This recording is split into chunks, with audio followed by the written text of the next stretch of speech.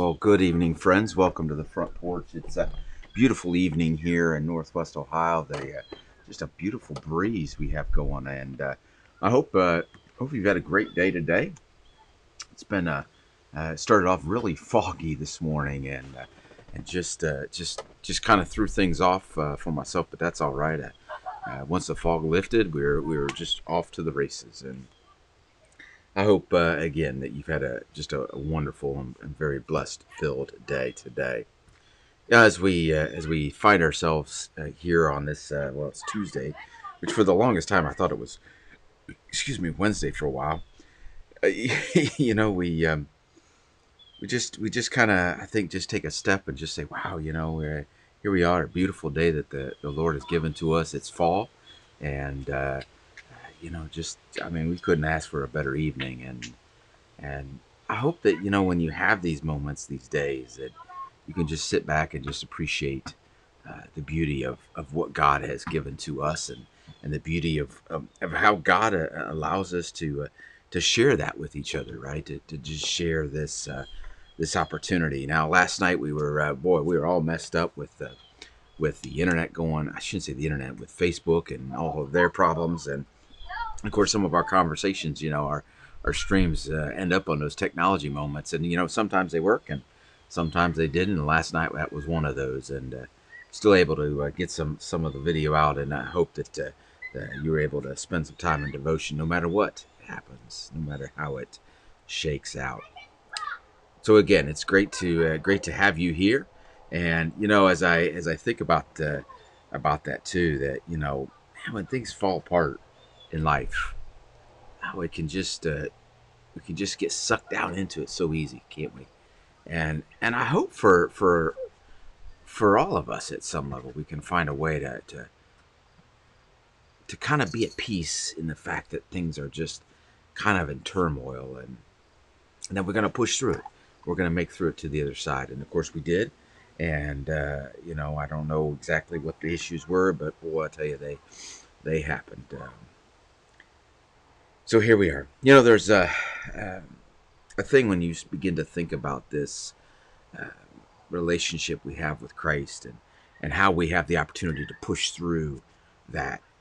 One of the things that we can end up with is that we've been called to take risks in our faith, and one of the things that we can often do is as risk takers find ourselves just kind of stuck in that mode of just being so afraid to take that leap of faith. I touched on it yesterday, and if you missed that, go back and check that video out. But I want to share with you out of the Old Testament how a group of individuals, well, they were just deathly afraid of taking that. In fact, their fear would grow, and it would paralyze a nation. So we're going to touch on that a little bit tonight, and it can affect us all differently. And I think if we're aware of that, and if we can push ourselves through it, we can come out the other side stronger and better. And so we're going to look at that here tonight on the front porch of how can we just step through in this life we live, to take risks and not to just be stuck in that safe place. And so what do you say? Let's get started right here tonight on the front porch.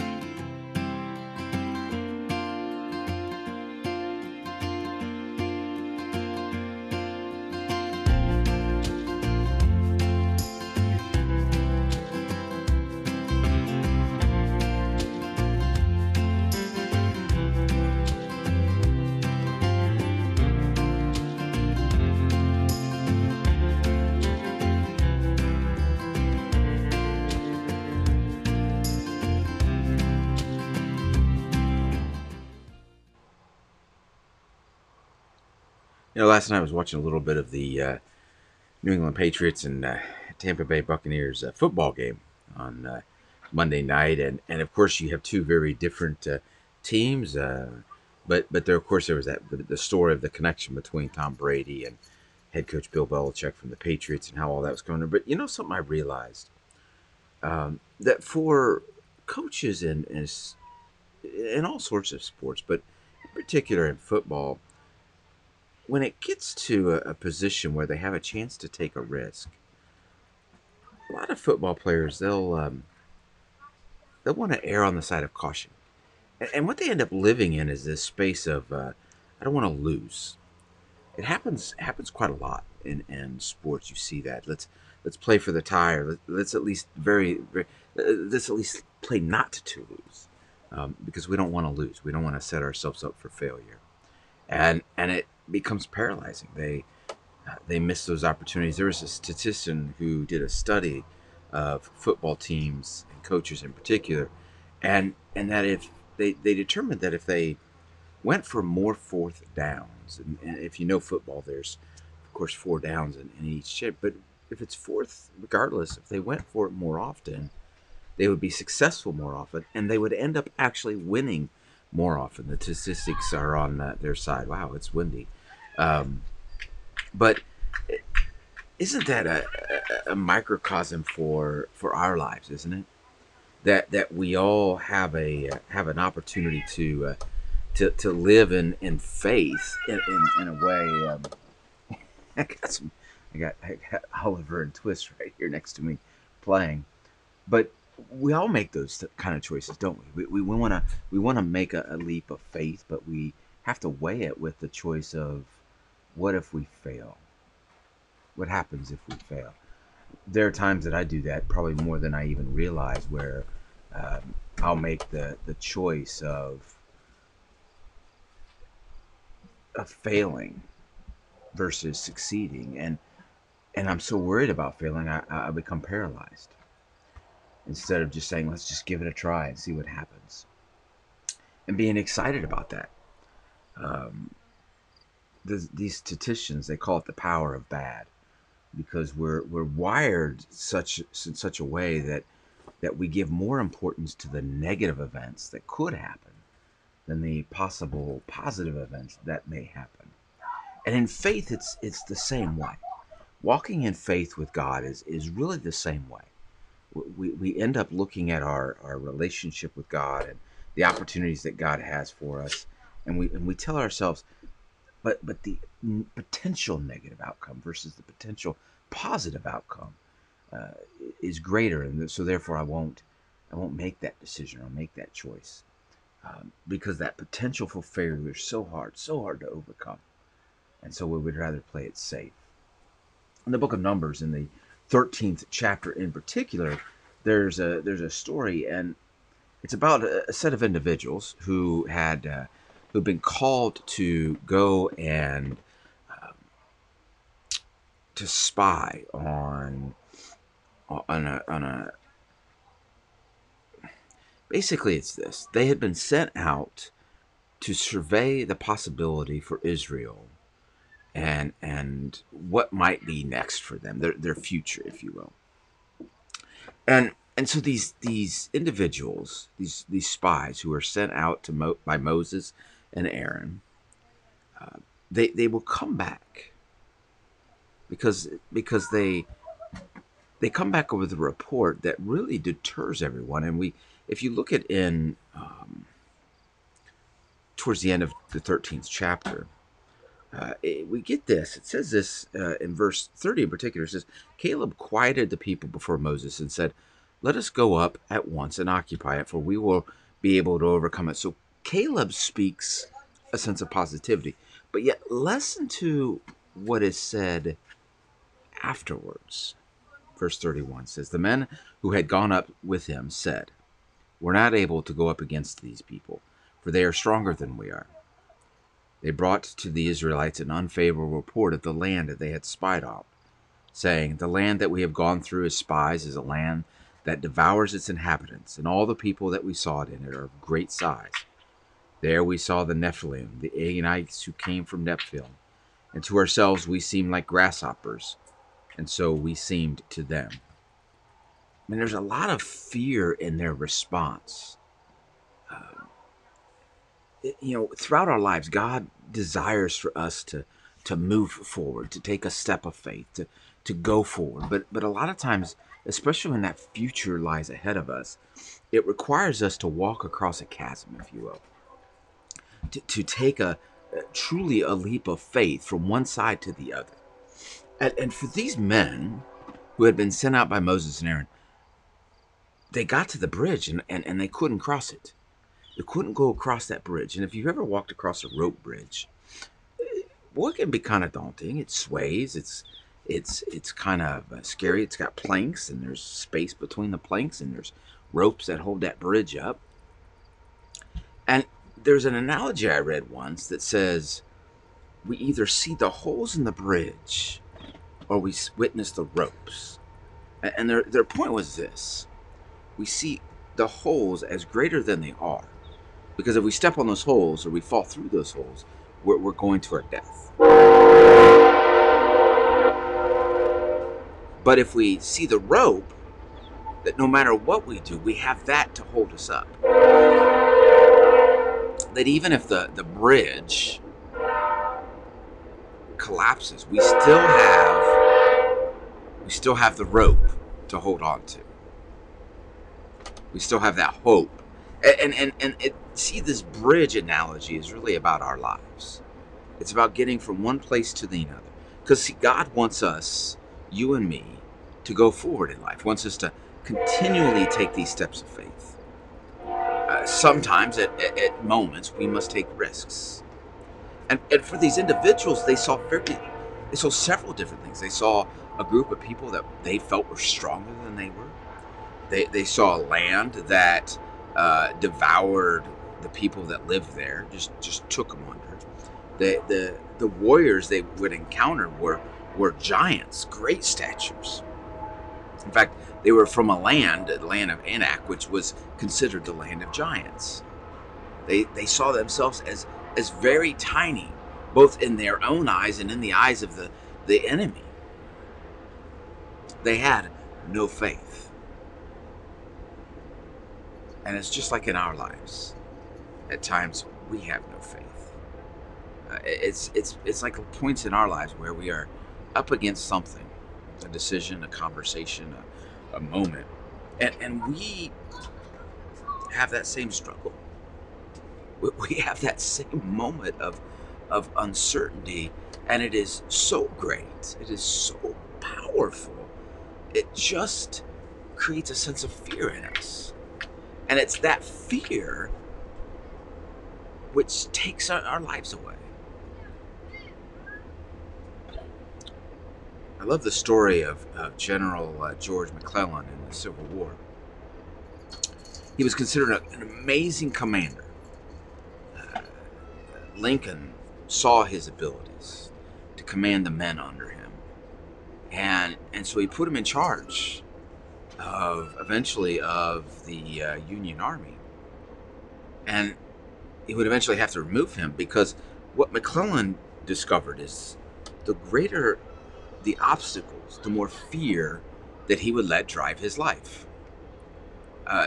In other words, he desired not to win, but to avoid loss. It's quoted, there's a quote from Lincoln that he writes to McClellan, and he says, "If you don't want to use the army, I would like to borrow it for a while." Does it sound familiar? You see, God gives us an opportunity to live out our faith every day. It gives us an opportunity to speak truth and hope into our lives. And yet we, more than once, give into the fear, or maybe more importantly, look to live our lives to avoid loss, to avoid failure, instead of willing to live in our faith as risk takers, as acknowledging that it is God who lifts us up and strengthens us up to live our lives differently than we are. Jesus, the greatest example of a risk taker. Jesus knew the cross was coming. He knew the cross awaited him before anyone else did. He knew it was there. And yet never did he look back. Never did he stop and wait. Never did he just think to himself, I'm not going to live my life with risk. I'm not going to live my life as a faithful follower of the Father in heaven and go to the cross as God has designed this to be. But he lived it as if God had said, this is the greatest risk of all, take it. And he said yes. And I think it's the same that we have to do in our lives today and every day. That there comes a moment where we have to recognize that there's a risk. There's a bridge in front of us. And we have to evaluate that risk. We have to evaluate the opposition that is in front of us and trust in God and God's will for our lives to go forward, to face it head on, and know that the other side is waiting for us. And that we will, without question, arrive on that other side. But it takes faith, it takes risk, it takes a willingness to step into that.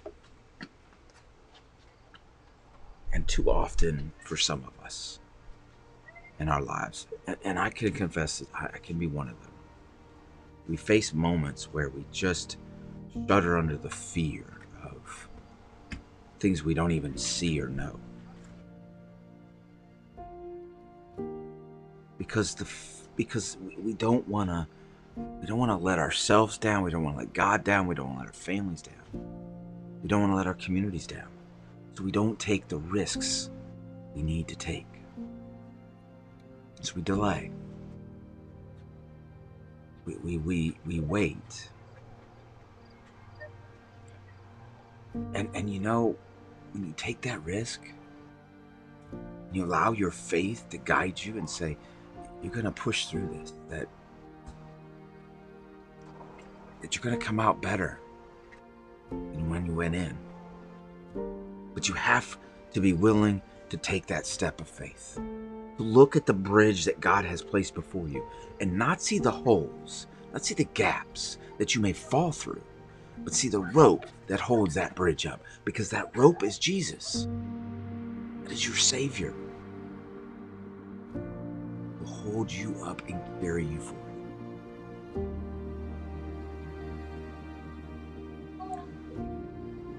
So I want to encourage you tonight, friends, to look at the bridge that's in front of you and see not the holes that you may fall through.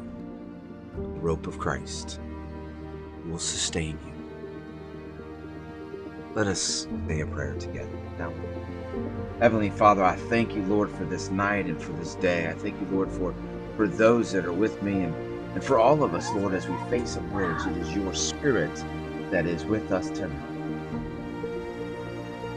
I know, Jesus, that there are moments where we all just shudder under the fear of failure, and we want to lean on that moment of when we fall into safety.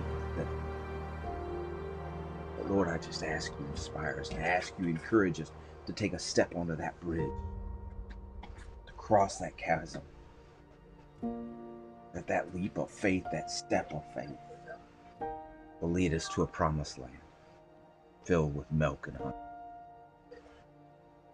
And in the meantime, give us the encouragement we need, the strength and the wisdom we need to see the rope and not the holes. I give thanks to you, Lord, in the beautiful name of your Son, Jesus. Amen. Amen. So, friends, as I see the sun slowly beginning to set, ask yourself, what is your bridge? What is the bridge that God is calling you to cross?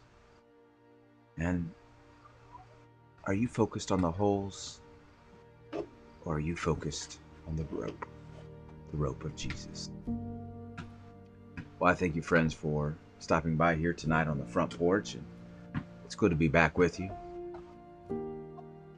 I hope and pray that as this night goes to a close, that you will feel Christ's presence around you. You'll know His love above all else. Good night from the front porch. May God bless and keep you. Until tomorrow, good night from the front porch.